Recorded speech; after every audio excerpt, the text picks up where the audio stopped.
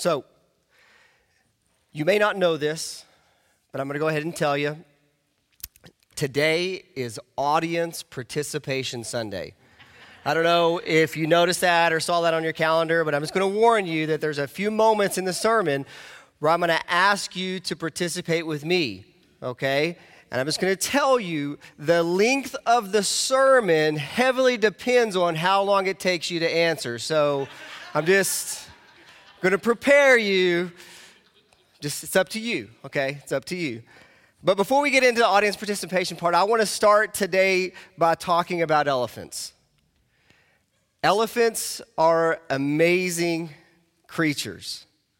Did you know that an African elephant can weigh up to 14,000 pounds, but is able to carry 19,000 pounds? It's an amazing example of strength. That's the equivalent of 130 adults, depending on how much you weigh. I'm not going to do the math for you. And along with that, not with their ability to carry a bunch of heavy weight, their trunks are just amazing, just a beautiful example of God's creativity. An elephant's trunk has no cartilage or bone. The elephant's trunk is made up of over 150,000 muscle bundles. And an elephant using only its trunk can lift over 600 pounds. So these are just amazing creatures that God created. But here's what fascinates me most about these creatures. Sadly, but many times we can find these mighty and strong creations of God. We can find elephants being held under control by small pieces of rope or small insignificant chains attached to their legs. And I think when you look at that, just a natural question that stirs up inside of us is how is that possible? How is it possible that such a strong animal can be held under control by something that obviously it could easily break away from? And the answer is a sad answer. The answer is conditioning. And the definition of conditioning is the process of training or accustoming a person or animal to behave in a certain way or to accept certain circumstances. So here's how this works with elephants. When an elephant is very young, and obviously substantially weaker because of its age, they are tied to a post or they are chained to a post. Now, the baby elephant will naturally fight against being tied up. They'll fight against the bonds. They'll fight against the chains or the ropes. And what's going to begin to happen after multiple unsuccessful attempts of breaking away from their bondage, the rope or the chain is going to begin to cause pain. It's going to begin to rub and dig in to their skin. So each time they attempt to break away, they'll experience pain, but more importantly, they'll experience failure. They'll begin to realize, they'll begin to be conditioned to believe that they are not strong enough to break away from their bondage, and that any attempt to break away from their bondage will cause pain. Now that's important, but because that mindset carries on into an elephant's adulthood. Because of their conditioning at such a young age, adult elephants falsely believe that they are unable to break free from the chains and the ropes that bind them, so they don't even attempt to try.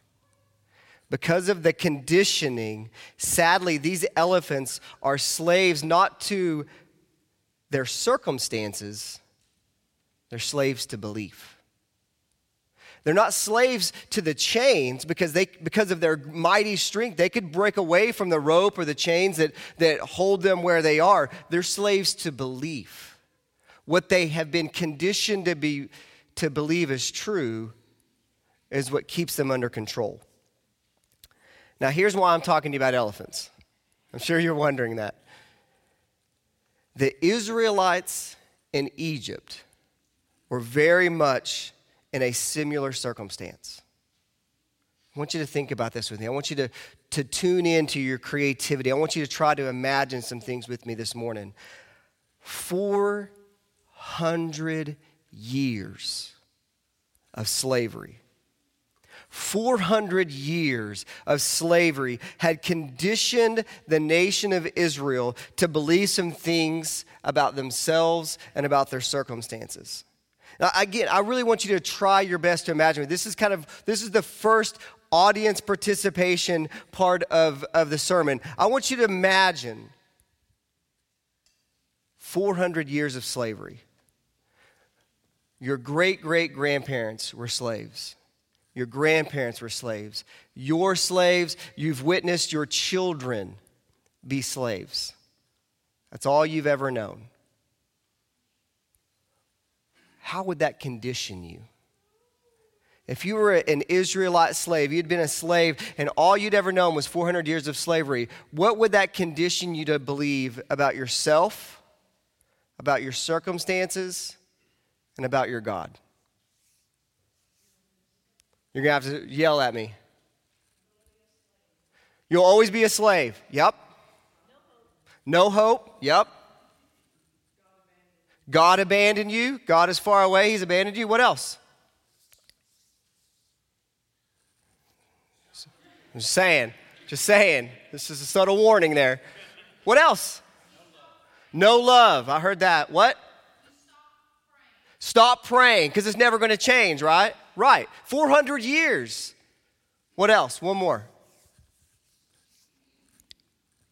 What goes around comes around. Okay. What goes around. So it's just always going to just circle back around. Okay. Let me give you a few of mine. Your only value is what you can produce. Survival is your primary focus. Slavery will always be your only existence. You are owned. Thinking for yourself is dangerous and is met with punishment. If God exists, we talked about this one. If God exists, he is either far away or he has forgotten about you. You are abandoned and forgotten. We talked about that one. You are worthless and unintelligent. You must be managed. You cannot lead yourself. Now, I want you to use your imagination with me. This is what the nation of Israel has been conditioned to believe about themselves for 400 years. These are the ways they think about themselves and their circumstances and their God. And if this is not corrected, the entire nation of Israel, even though they've experienced a great exodus, they're not going to be free. They'll be slaves to belief. They're not slaves to their circumstances. They would be slaves to belief about themselves, about their circumstances, and about their God. It is absolutely crucial, church, that we understand and we acknowledge this conditioning that's going on with the nation of Israel. We have to understand how 400 years of captivity would have impacted the nation of Israel. We have to understand that if we're going to be able to see the beauty and the grace of the Ten Commandments. We have to have that knowledge first before we can see the beauty and the grace of the Ten Commandments. Because honestly, many of us, whether it's consciously or subconsciously, we think of the Ten Commandments like this. Right? We think about the Ten Commandments like God's top 10 rules. Like he gets really mad when you break one of the top 10. We if we're not careful, we think about God as a cosmic buzzkill or an all-powerful party pooper, right? We think about God that really all he wants to do is keep us under his thumb. So he gave us these 10 commandments, these top 10 rules to better keep us under control. But honestly, that's not the reality. The reality is that for the Israelites, the 10 commandments, these 10 words, were a gift. They were a gift given by a loving and compassionate God. They were a gift because the 10 Commandments were a guide to a nation that had never known what it was like to be free. They were a nation that never knew what it was like to be valued or to have purpose. The 10 Commandments were a gift that were to a group of people that had only known an existence of survival, of pain, and of violent control. The 10 Commandments were a gift given to a people who had never known freedom, who had never known how to rule themselves, how to make decisions, how to live. Now, you might have noticed that at the beginning of the sermon, we didn't have a scripture reader. And that's because Darren forgot. No, I don't want to make him panic for a second. That wasn't Darren's turn. Don't send him any angry emails. It wasn't his fault. It was on purpose. Because again, this is Audience Participation Sunday. 10 Commandments are pretty important. I thought it would be interesting if, as a group, if we can come up with the 10 Commandments. So, what are the 10 Commandments? No other God before me. I got that one. Let me see if I can. Yeah? Okay, what else? No idols. You guys are doing these in order for me. I appreciate that. What else? Don't kill. Let's see. Don't murder. That's an important one. That one goes over here. What else? Don't use God's name in vain. What else? Honor your father and mother. I was really hoping a teenager would shout that one out. You guys missed your chance, man. You missed your chance. Keep the Sabbath. All right, we got this tablet done. We got 4 more over here. Okay, all I heard was mumbling. Adultery. Okay, let me make sure I get that one in order. Okay. What else? Don't covet. You guys are doing great. Y'all didn't Google this, right? We're in church. Don't be cheating. I got 2 more. Don't steal. Nope. Don't lie's not on there. Bear false witness. Okay, Rick's going to give you guys grace on don't lie. I'll let it, since he's here, I'll let it slide.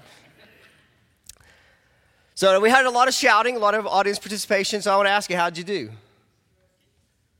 Okay. Pride. Okay, we'll deal with that next week, but it's all right. That was a trap. So the 10 Commandments, here's what I love about them. This is kind of how we're going to approach them over the 10 weeks. The 10 Commandments were originally known as the Decalogue. And the Decalogue literally means the 10 words.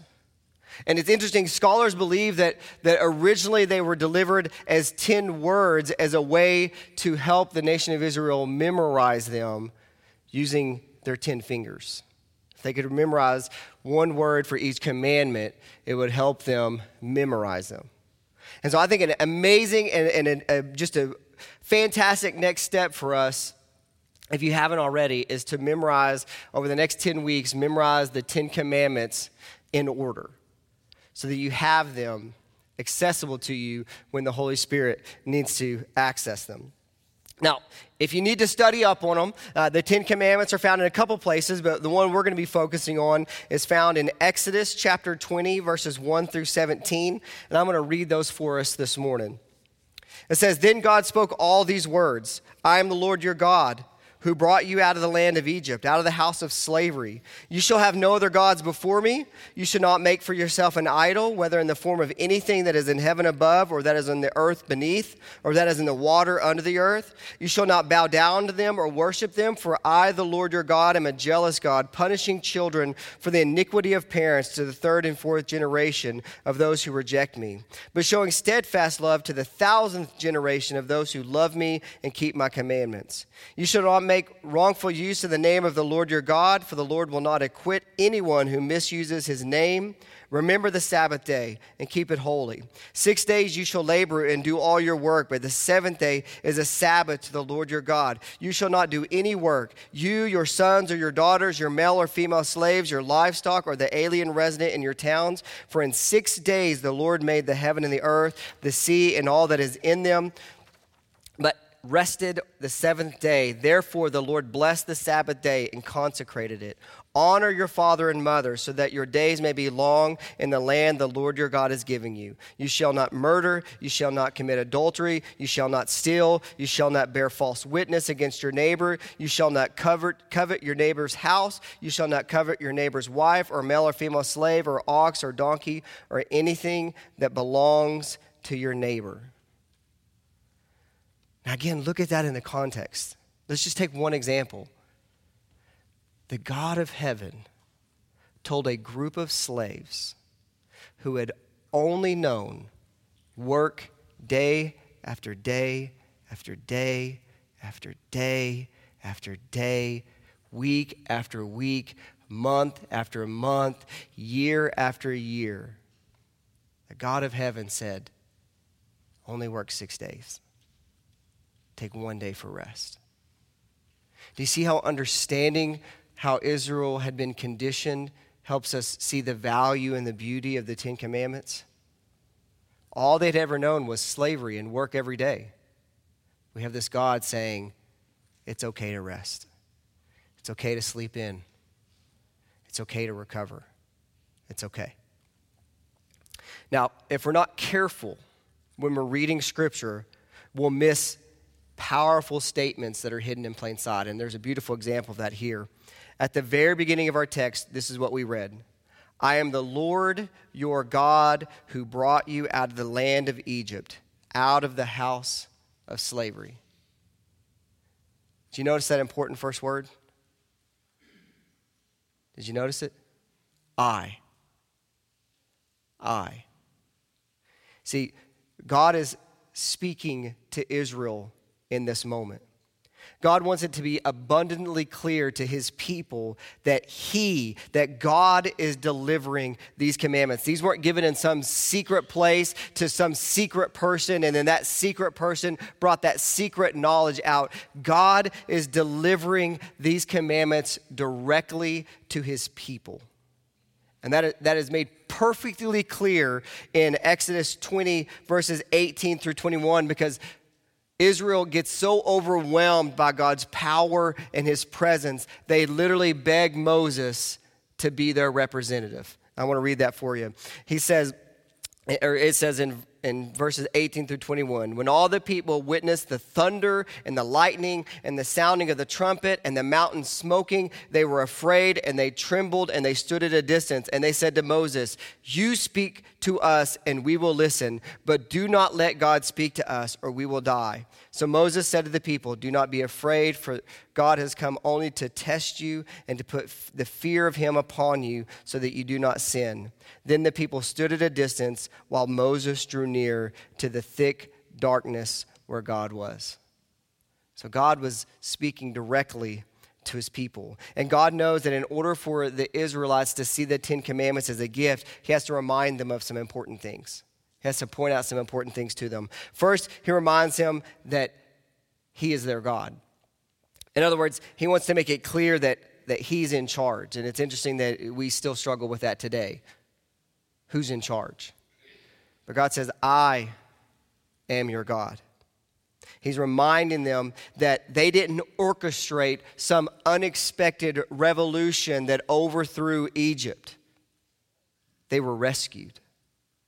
They were rescued out of the hand of Egypt by God. God is the one who protected Moses when Pharaoh killed all the male babies. God is the one who called Moses from the burning bush. God is the one who provided the miracles. God is the one who brought down the plagues upon Egypt. God is the one who told the nation of Israel about Passover. Israel was not able to part the Red Sea and rescue themselves. God did that. Yahweh was Israel's rescuer. He was their Savior. And he wanted that to be clear.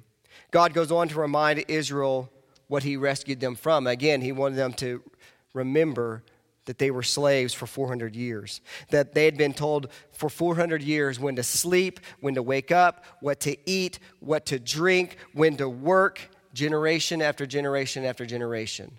So God had rescued them from torment to bless them. And I have to tell you, honestly, as I was preparing for the Ten Commandments, as I was studying for this series, I began to see the Ten Commandments in a new way, in this way that I'm trying to describe to you this morning. Because I for really all of my Christian life, had looked at the Ten Commandments the way a lot of us do. That's God's top 10 rules. These are the house rules. You don't break these rules and God won't be mad at you.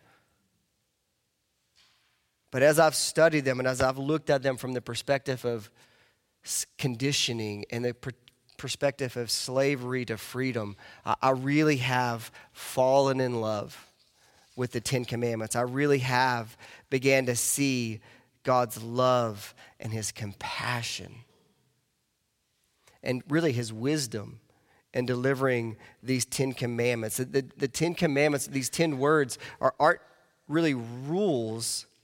God is showing his people the appropriate response to being in covenant with him, the appropriate way to be in relationship with him. They're supposed to provide and establish a way of life, not just these rules that you don't break. It's supposed to inspire a way of living that God expects of his people. And again, the Ten Commandments are not a list of don'ts.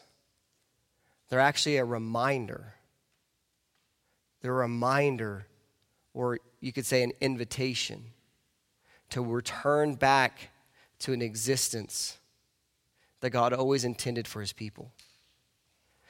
These 10 words are an invitation to a life that God intended for Adam and Eve before their rebellion.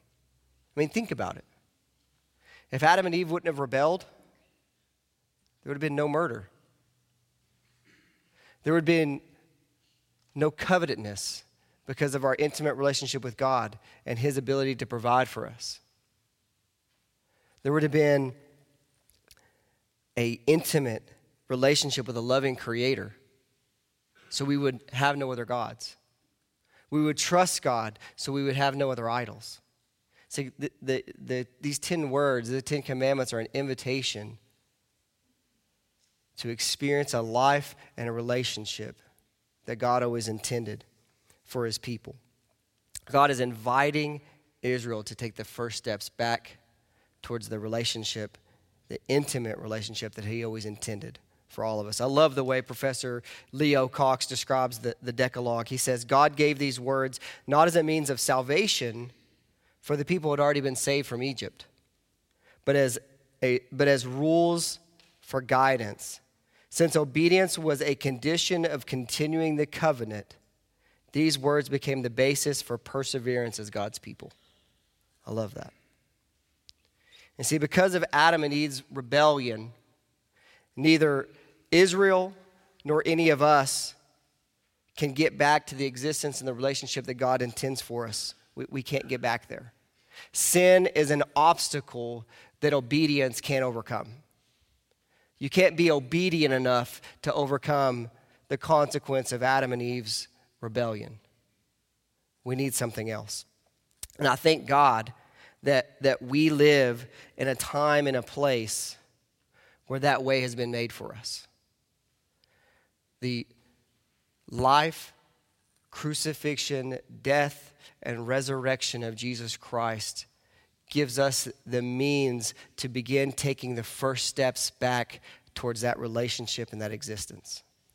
Putting our faith in Christ allows us to experience these beautiful things that God has for us. This intimate relationship, this life that doesn't involve covetousness, that doesn't involve lying or blasphemy or idol worship, worthless worship. Christ has made a way for us to experience those things now so that we can experience them more fully in eternity. And so my hope is that this week you'll make a decision to accept God's gift and his invitation to pursue a life that proclaims the love and the grace of the Ten Commandments. So as we prepare this week for our first commandment that we're going to look at next week, I have two next steps for you. My first next step I've already shared with you. I would really encourage you and invite you this week to begin trying to memorize all 10 commandments in order. And then I also want to invite you to invite someone to come and sit next to you in your pew for week 1 of the 10th commandment. We're going in reverse order. And so I just want to invite you to invite somebody to be here with you. Let's pray. Father in heaven, I thank you for today, and I thank you that you were just as gracious and loving and compassionate today as you were with Israel so many years ago. I pray that we would trust you and we would take full advantage of your gift and of your invitation. In Jesus' name I pray. Amen.